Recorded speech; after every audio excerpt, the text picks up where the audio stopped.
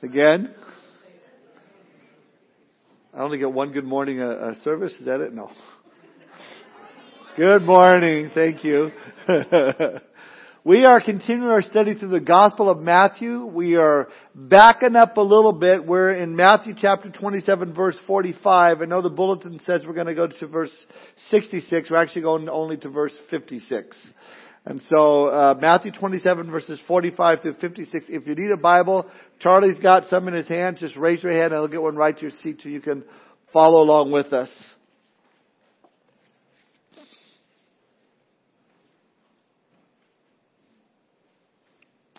We are saving the resurrection for next week, which will be exciting. And so this week we're going to look at the cross one more time and see what the Lord has to say to us this morning. After the toilet's done making that noise.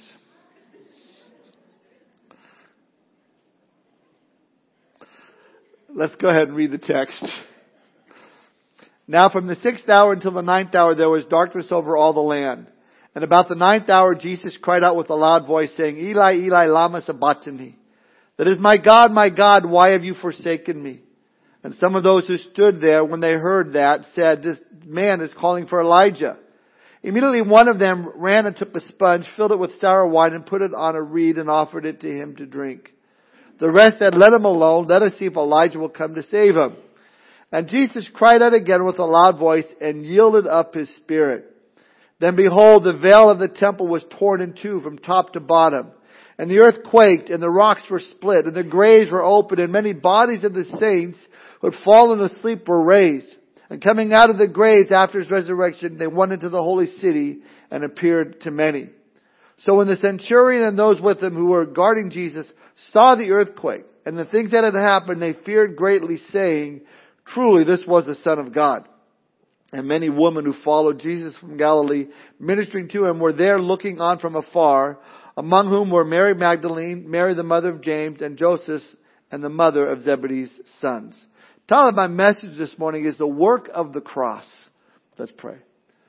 God, we thank you for this privilege that you give to us to be able to come together, gather as your church, open up your word, knowing, Holy Spirit, that you are here to teach us what it is you have for us to learn today.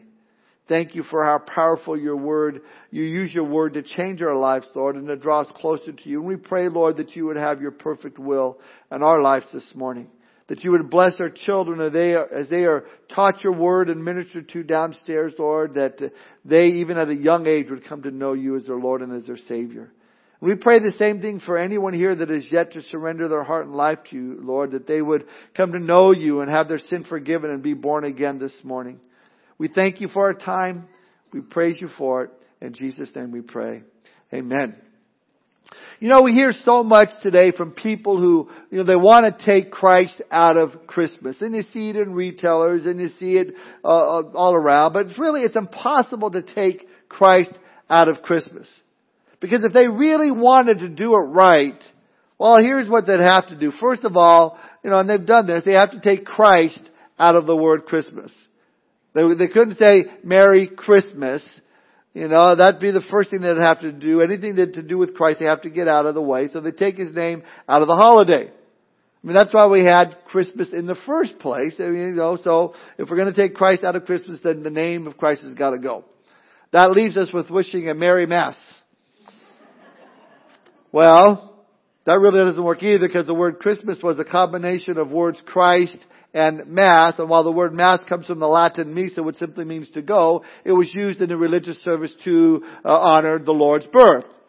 So then we're left with just Mary. Where does that leave us? Well, you could, instead of calling it Christmas, we can say Happy Holidays. Well, no, because holiday is simply the diminutive of the phrase holy day, so you can't really use holiday. You can call it Winterfest. So, instead of a Christmas tree, we'll just have a festive tree. That means no nativity scene.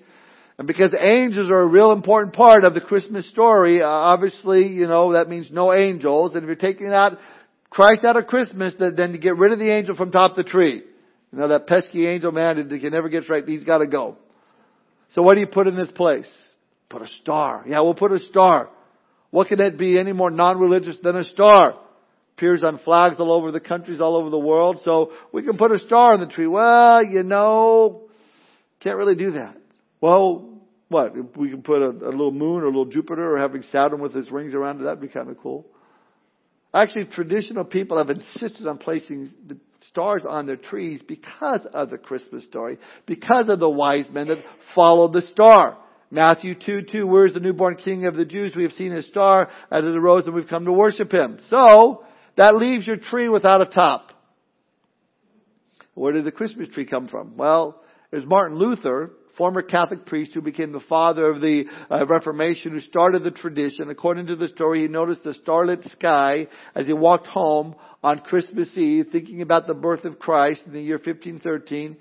He liked the way the stars reflected off of the shining branches. And when he arrived home, he placed a small tree in his home and then he decorated with lighted candles. So anyway you slice it, the Christmas tree points to Christ. Obviously a tree crucified, he was crucified on. So the tree's got to go. Well, so now you're left with Santa and the gifts in the corner. Okay, well, that would be okay if you could, leave Santa in the Christmas story. Everybody goes, well, surely he's commercial. You can leave Santa in the Christmas story. Well, the story of Santa is relatively new. I mean, as far as the last couple of years, it's kind of evolved to what it is now. But it actually goes back 1700 years by the name of Nicholas, who was a bishop of the city of Myra. And during the Roman persecution of the Christians, he was in prison and wasn't released until the so-called conversion of Emperor Constantine. Legend tells us because of his love for the Lord, he took gifts to the children of poor families and would deliver them by dropping them through the chimneys. One story tells us of how Nicholas had heard of a family with 3 daughters who couldn't marry because they had no dowry. And so Nicholas snuck into their home and left gold coins in the socks the girls had left hanging on the mantle to dry. After his death, the Catholic Church, as they do, they pronounce him saint, but that's where you get Saint Nicholas or Saint Nick as a part of the celebration. So Santa's got to go. So what's left? Well, at least we have the gifts, right? We can just bring the gifts in, put the gifts in the corner, wrap them up all pretty with bows on it. Gift, no religious connection at all, and put it in the corner of the living room where the tree used to be. Not so fast. Matthew chapter 2 verses 10 and 11 tells us some wise men, when they saw the star, they rejoiced with exceedingly great joy, and when they had come into the house, they saw the young child with Mary his mother, and fell down and worshipped him. And when they had opened their treasures, they presented gifts to him, gold, frankincense, and myrrh. Even though the gifts weren't practical, they were significant. Gold is the gift of kings, and Jesus was the King of Kings there in that cradle. Frankincense was a type of incense used in the temple to worship the Lord. Leviticus priests would use that in the worship of the Lord. So this was a gift for a priest who would open up the way for God to God for the people. The third is myrrh, which was mixed with alloys by the Jews to embalm their dead. It was prepared for Jesus, who would die for our sins. So these gifts were brought to the one who would be king, priest, and who would die for the world. Now, one of those gifts would have been sufficient to fully describe who Christ was. Instead, it took all 3. But if you're going to remove Christ from Christmas, the gifts have got to go. They got to go. So what do we have left? Well, we've taken away the name Christmas, the angels, the stars, the trees. We got rid of Santa and all the gifts. It's going to be a pretty boring Winterfest morning. Well, you think, we can always sing. We'll still sing. Well, you can't sing Away in the Manger. You can't sing the First Noel, Hark the Herald Angels Sing, Joy to the World. You can't sing any of those. If you're serious about taking Christ out of Christmas, all the songs you will have left will be about reindeer and snowmen. And if you're going to sing about Frosty, well, you can't, because you wouldn't be able to pretend that he's Parson Brown. Parson Brown means he's Pastor Brown, and you wouldn't want to have that tied into there because, and certainly you can't sing about reindeer without Santa, and Santa's out. So here's the problem. Here's my point. Christmas is all about Jesus. It's all about the birth of Christ. It's all about Jesus coming into this world and giving His life for ours. Taking Christ out of Christmas is like trying to take heat out of fire, or wet out of water, or oxygen out of air, or notes out of music. You can't separate Christ from Christmas. And in the same way, you cannot separate the birth of Christ from His death on the cross and His resurrection. Though people will try to deny what Jesus accomplished on the cross, it doesn't change the fact that Jesus was born into this world to die on the cross to save mankind from their sin. I think it's so appropriate that at Christmas time, we are in this part of the Gospel of Matthew of Christ's death and resurrection. I think we started a year and a half ago in June, and we made it all the way, and it's ending up right at Christmas time of His death and His resurrection. That's something we would normally look at Easter. Because the greatest event in the history of mankind was not just the birth of Jesus Christ, but also His death and resurrection. And you can't separate the three of them. This time of year we celebrate God becoming man in human flesh. And we've been looking at the God-man as presented to us as the King of Israel in the book of Matthew. He could heal the sick. He could cleanse the leper. He spoke as no one spoke before. We saw Him walk on the water. We saw Him calm the storm, multiply the bread, feed the multitudes. We saw His love and grace and mercy and compassion. And even last week we looked at graphically seeing Jesus' death upon the cross, giving His life to die for us. So what I want to do this morning, if you're a note taker, is spend one more week to look at the cross and to really focus what Jesus did by dying on the cross. And then next week, as I said, we'll do the resurrection. But if you're taking notes, I want to divide our study into three simple words to describe the work of the cross. Number one, vicariously. Number two, voluntarily. Number three, victoriously. Now, in no way do those simple words cover all that was involved in the death of Jesus Christ. But I do believe that looking at these things, it'll help us to set our hearts upon Him and to set our affection upon Him and to put Christ back into Christmas. Let's first look at the first word, if you're taking notes, vicariously. Interesting word. Webster defines this as performed or suffered by one person as a substitute for another or to benefit or advantage of another. Why did Jesus die upon the cross? Well, His death was vicarious. He died vicariously. By that, we mean that He took our place. We sometimes refer to this as the substitutionary death of Christ. But theologically, we can use the word vicarious because that's exactly what the death of Christ was. Him taking our place. Him substituting His life in our stead. Now look at verse 45 and 46 of Matthew 27. We read, now from the 6th hour until the 9th hour, there was darkness over all the land. And about the 9th hour, Jesus cried out with a loud voice, saying, Eli, Eli, lama sabachthani. That is, my God, why have you forsaken me? Now that's 12 noon to 3 in the afternoon. That means that Jesus has been on the cross actually for 6 hours. He was crucified at 9 o'clock in the morning. It's now 3 in the afternoon, and Jesus cries out, Eli, Eli, lama sabachthani. My God, why have you forsaken me? And I know we looked at this briefly last week, but I want to point out that this verse one more time because I believe it's one of the most mysterious things of the last 7 things that Jesus said on the cross as He hung there. And it's an amazing verse in that the idea that Christ would become sin and that for that brief moment, somehow, some way, mysteriously, there would be a separation between Him and the Father. Now there are those who say, well, He only felt forsaken. I don't believe that. There are those who say, well, He's just quoting Psalm 22 verse 1 and it just came to His mind and that's all He was doing and that the Father hadn't really forsaken Him. Yes, He's quoting Psalm 22 verse 1, but I believe there's a reality there that's taking place whereby the Father and the Son for a moment are in a sense, and I use the word in a sense, separated.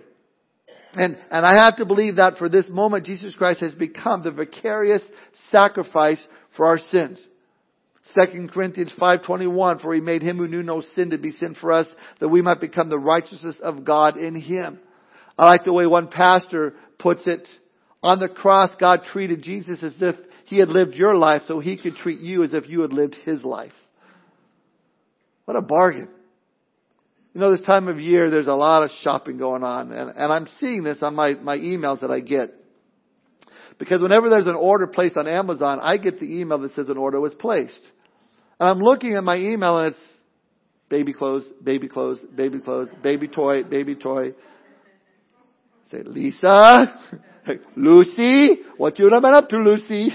And And it's all these receipts from Amazon.com. And there's a lot of shopping going on. I said, just let me know how much you're spending, babe. You give a week's worth of salary to the store, and they give you back in the form of merchandise about 5 minutes worth of your salary. But that's a transaction that's taking place. Usually not a very profitable one unless you can, find a deal. But in the same way, there was a transaction that had happened whereby our sins were placed upon the pure and holy Son of God. And because the Father cannot behold iniquity or sin, there's a relationship here that is seemingly broken. The Father turns His back on the Son. And the Son replies, my God, why have you forsaken me? I don't understand it. I don't claim to understand it. Because I said that there's a mysteriousness in there that we can't fathom this side of eternity. But I do believe that Jesus was forsaken by the Father so that you and I would never have to be forsaken. I believe that as Christians you can rest assured that God's Word is true. The Lord promises us to never leave us or forsake us. Jesus was forsaken upon that cross because our sins were placed upon Him. And now if we would put our faith in Him and trust in Him, He will impute His righteousness to us. Jesus took the beatings, the stripes on His back, the Bible says, so that we may be healed. By His stripes we are healed. They placed on Jesus this purple robe in the same way Jesus takes our sin and gives us a robe of righteousness. Jesus wore the crown of thorns, the thorn, the sign of the curse, and He took your curse and my curse so that we could wear the crown of glory, so that we can wear the crown of life. They put a scepter in His hand and they mocked Him, saying, "Hail, King of the Jews," but little did they realize that He is the King of the universe. And those very hands, Isaiah 40:12 tells us, that have flung the stars into space. Those very hands at that very moment with those spikes driven through were holding those stars together. In fact, holding the whole universe together. We're told in Hebrews 1:10, "And you, Lord, in the beginning laid the foundation of the earth, and the heavens are the work of your hands." Those were the hands that created the very thorns on His head. And those were the hands that created the very trees that the cross was made of on the hill on which it stood. In fact, someone said He hung upon a cross of wood, but He made the hill on which it stood. What an awesome thought that God was in Christ reconciling the world to Himself. I think again, we looked at this last week, Abraham offering up his son Isaac. That before he was about to plunge that knife into his son, God stopped him, said, "Stop." And said, "There's a ram caught in the bushes over there. Take the ram and put it to death instead in place of his son." That's vicarious atonement instead of the substitution of the ram for the son. But God did not spare His son. He plunged the knife into His son, so to speak, upon the cross. And it was our substitution and the atoning sacrifice on the cross for us. When Jesus spoke from the cross, He spoke 7 times. And one of those utterances towards the end of the crucifixion was the words, "It is finished." Actually, in the Greek, it's just one word, tetelestai. And we would translate it in English, paid in full. So what Jesus Christ was doing upon the cross was paying in full for man's sin. Jesus died to satisfy the demands of a holy God, the righteous holy law that had been violated. That's what's called propitiation. The death of Christ Godward. Not only did Jesus die for sinners, but He died for the Father to satisfy the law that was broken. And so when He cried, "It is finished," it's paid in full, the penalty for our sins. And though I believe that He paid the sin for the entire world, only those who appropriate what He did for them by faith will experience that forgiveness. Because the bottom line is this, and I think we all know this, if you refuse to believe in Jesus Christ, then you are responsible for the penalty of your own sin. To which the Bible says the wages of sin is death. But if you receive Jesus Christ as your Lord and your Savior, the gift of God is eternal life through Jesus Christ our Lord. And you just want to make sure this morning that you know Jesus Christ. There are a lot of people who say, "Well, I know about Jesus. I believe He died on the cross. I know that." Yeah, that's a head belief. And a lot of people have a head belief. It's an intellectual knowledge of the facts or information. But have you surrendered your heart to God? Have you really put your full trust in Him? You see, some still believe somehow, well, if I'm just good enough, if I just work hard enough and do enough good things, and then I'll merit salvation. The Bible says we can't work our way into heaven. It's not by our own goodness. It's not by works of righteousness in which we have done, but according to His mercy He saves us. Now this brings us to point number 2, and the second word used to describe the work of the cross, and that is the word voluntarily. Look at verse 50. And Jesus cried out again with a loud voice and yielded up His spirit. Now, this is just a little phrase that indicates things that we know from many other texts, and that is that Jesus gave of Himself willingly and voluntarily. Now, He didn't come down just to simply down and die simply because it was the Father's will. Jesus gave His life for us. No one took it from Him. In fact, He said that of Himself in John 10:17 and 18. Therefore, my Father loves me because I lay down my life that I may take it again. No one takes it from me, but I lay it down of myself. I have power to lay it down, and I have power to take it again. This command I have received from my Father. So Jesus stepped forward willingly, voluntarily, and gave Himself. And let me tell you this, those weren't the nails holding Him to the cross. It was His love for you and His love for me. Because when we think of Jesus voluntarily going to the cross, what motivated Him to do such a thing? It had to be love. God's love manifested in the cross. The Father's love in giving His Son, and the Son's love in willingly coming to die and to suffer for our sin. Now your circumstances may from time to time get rough. And you may question, well, where's my God? If God really loves me, then, why won't my car start? God really loves me, then why do I have this disease? If God really loves me, then why am I having trouble in my marriage? If God really loves me, then why did this happen or that happen? So in a very tangible way, though, God demonstrates in history once and for all His love for you and I. It's the cross of Christ. The Bible says, here not that we have loved God, but that He loved us and gave His Son as a ransom for our sins. See, it's no big deal for us to say, oh, I love God. He's lovable. People boast about, I really love God. Big deal. The big deal is that God loves you, that God loves me. That's the big deal. That's what amazes me. That He would love such sinners. So much so that He gave His only begotten Son, that whoever believed in Him would not perish but have everlasting life. See, understand, Jesus died willingly. He died voluntarily. He didn't have to give His life. He didn't have to die. But because of His love for you, how marvelous is that love as you look to the cross demonstrating what He did for us. And so when I may feel that God doesn't love me and that God doesn't care, I can always look to the cross and go, no, that's not true. God gave His Son for me. I mean, that's what it says. I love you this much. Willingly, voluntarily, He laid down His life.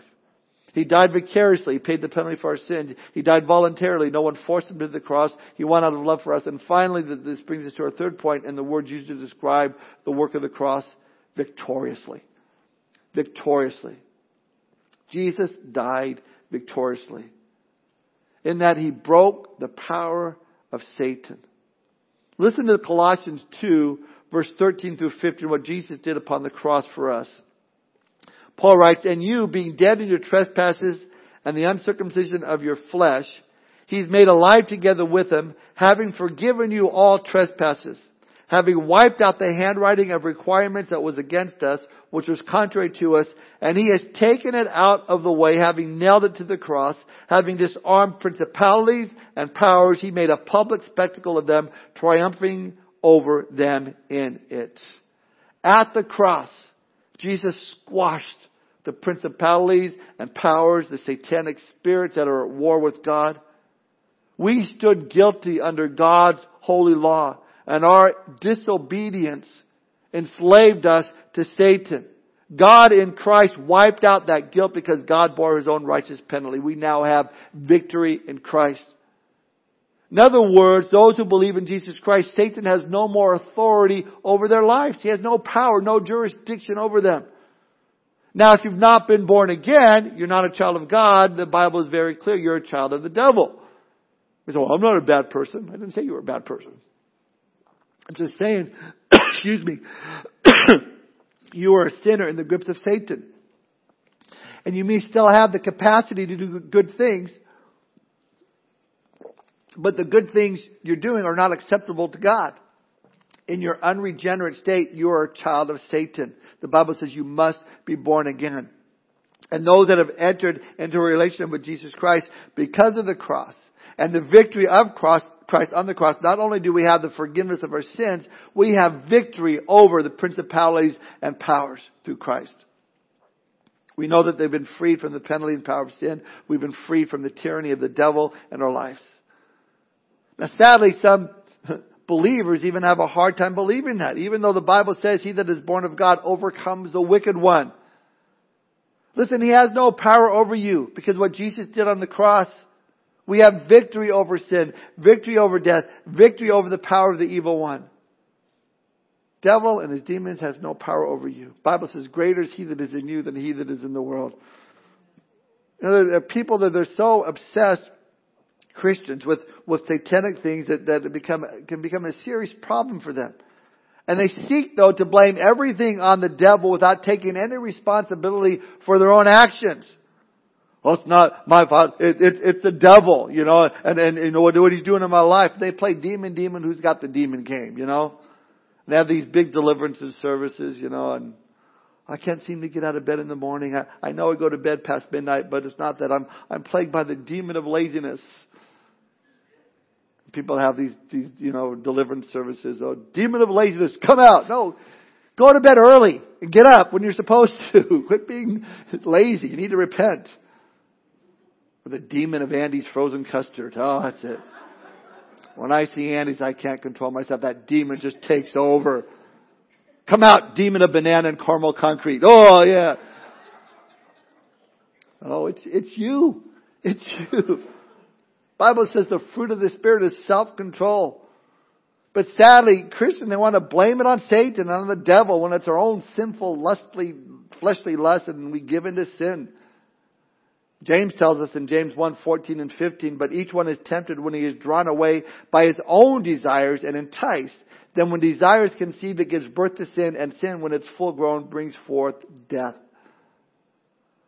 Listen, the reason Jesus Christ went to the cross was not only to save us from hell, not only to give us victory over sin, but to give us victory over our own fleshly appetites and victory over Satan and principalities and powers, victory over death. Man, I would not want to live one day on this planet without knowing that my sins were forgiven, that I'm a child of God. Because then if I'm not, then I'm open game to the enemy. But to the person in Christ Jesus, Satan has no authority in your life. And it all comes back to the cross. Jesus had victory at the cross. Now look at verse 51. To prove this, notice verse 51. The moment that Jesus said to the Father, into your hands I commit my spirit. And he gave up his spirit, which by the way is another verse indicating, that he gave his life voluntarily. But then we read in verse 51, at that point, when Jesus said it's finished, then behold, the veil of the temple was torn in two from top to bottom, and the earth quaked, and the rocks were split. Now there's some power happening here. What does it mean when it says the veil of the temple was torn from top to bottom? What happened? Well, in order for us to understand that, we need to go back to see what the temple was all about. See, the nation of Israel could experience forgiveness of sin one day each year. Yom Kippur, the Day of Atonement. On that day, the Day of Atonement, the high priest would go through this great ceremonial cleansing before robing himself with his high priestly garments.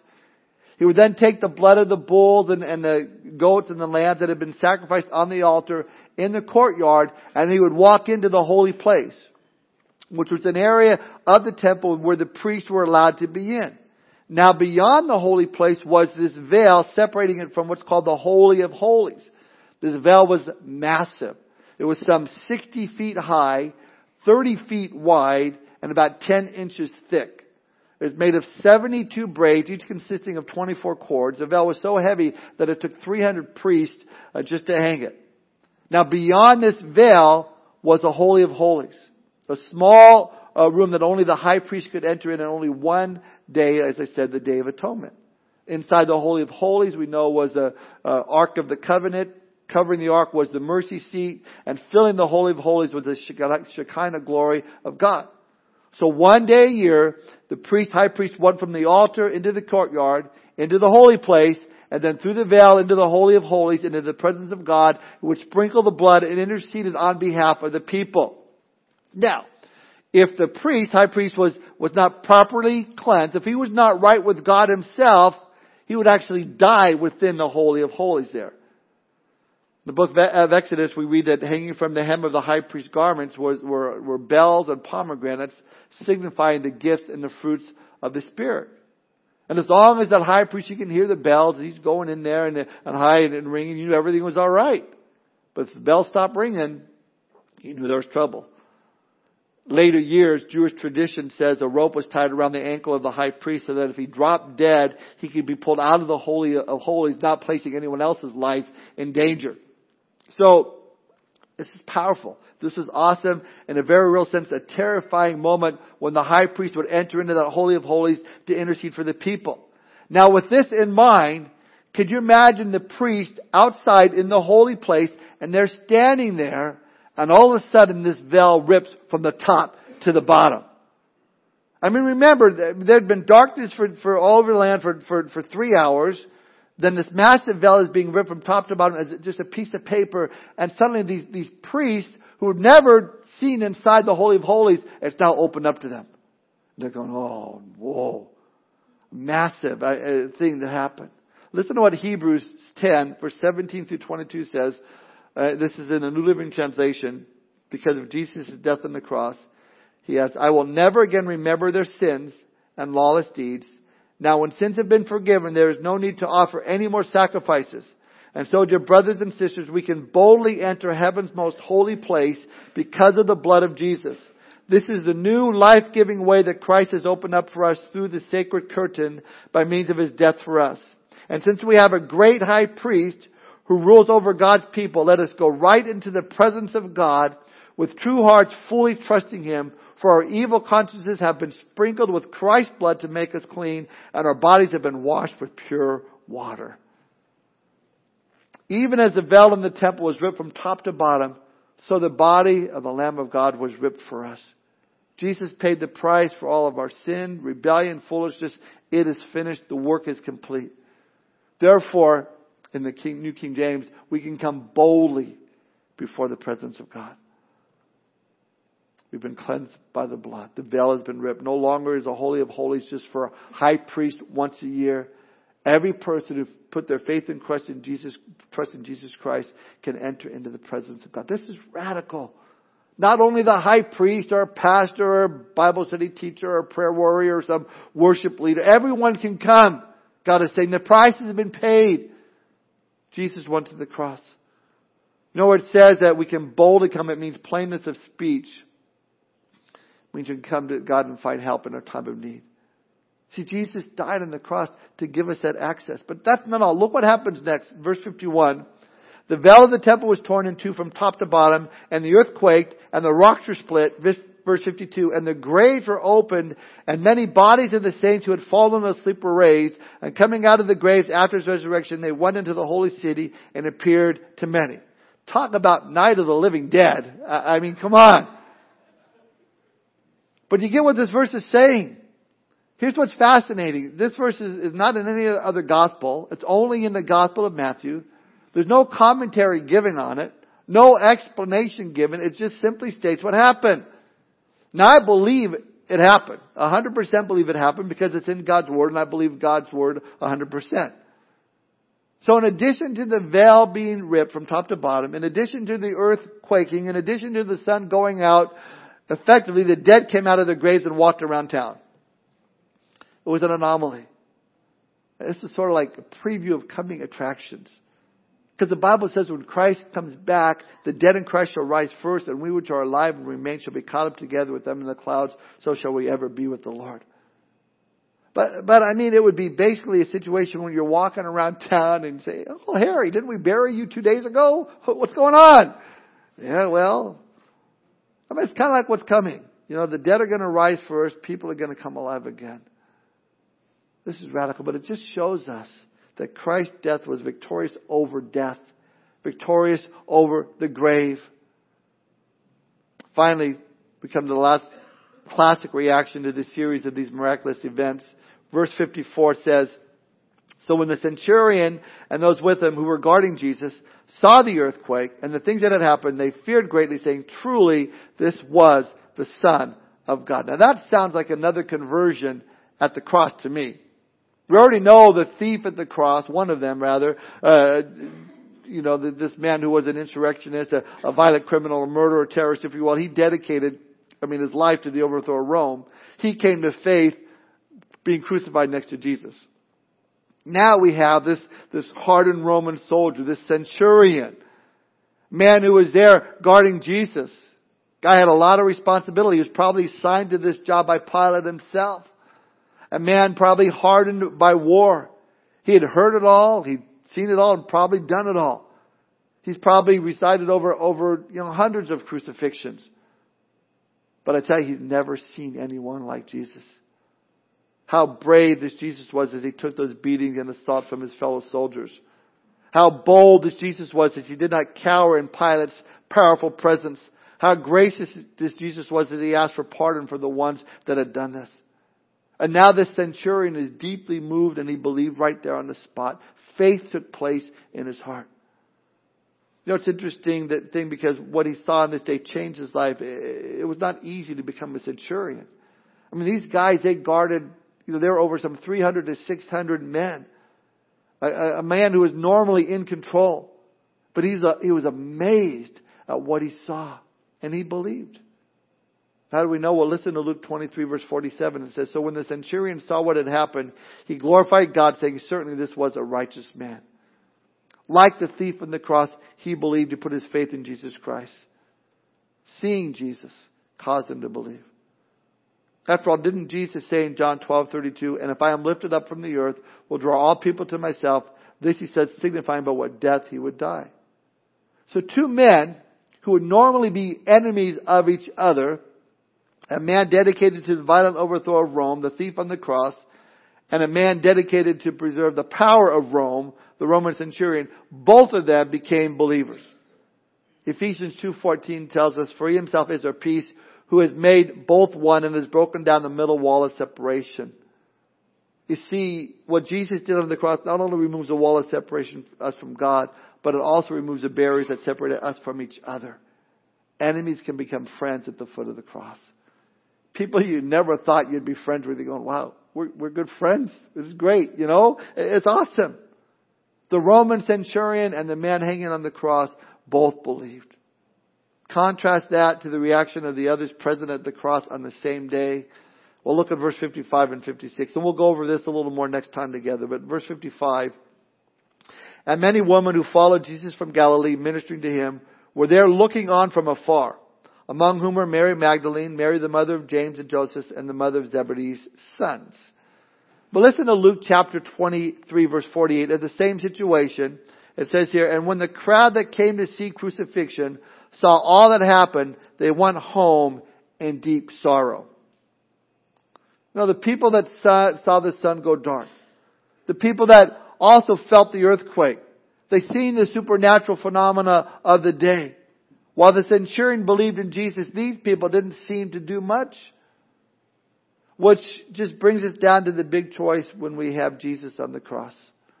We can look at him and live, or we can look and we can leave. The centurion looked and lived.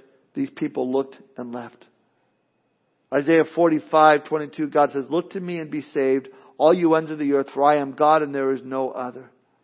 The centurion looked and lived and placed his faith and trust in Christ. Others looked and left. They said, "Oh yeah, sad day.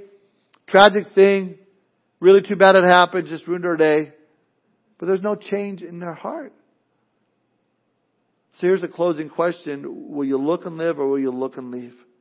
Effectively, we all have the same choice, because before us now, these people had, the Roman centurion had. They all saw it. But they reacted differently. And there are those who, "Well, you know what? I think this is all very interesting, but I don't really know if I want to do anything about it." Well, then you're looking and you're leaving. Or you can look to like the Roman centurion and say, "Man, I look and I believe this is truly the Son of God." Again, Isaiah 45:22, God says, "Look to me and you'll be saved, all the ends of the earth, for I am God and there is no other." Look to me and I will forgive you of your sin. I paid the price.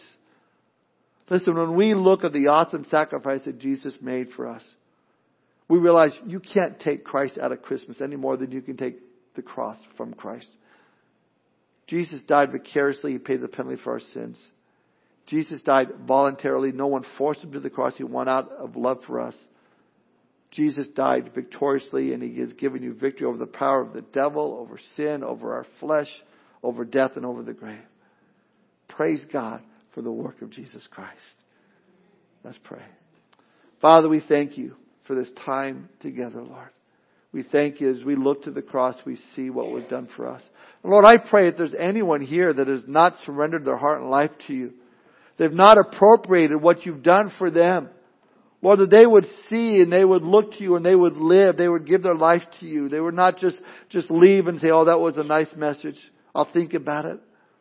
Lord, help them to make that decision this morning. To say, Lord, I want to be born again. I want my sin forgiven. I want to know you. While our heads are bowed and our eyes are closed, is there anyone here this morning, you want to give your life to Jesus Christ? You want to be born again this morning? This is just between you and the Lord. Would you raise your hand so I could pray for you this morning? Anybody at all? I want to give you that opportunity. I think we're all believers here, but they never know. Maybe you want to give your life to Jesus Christ this morning. You want to know that you know. Just raise your hand so I could pray for you.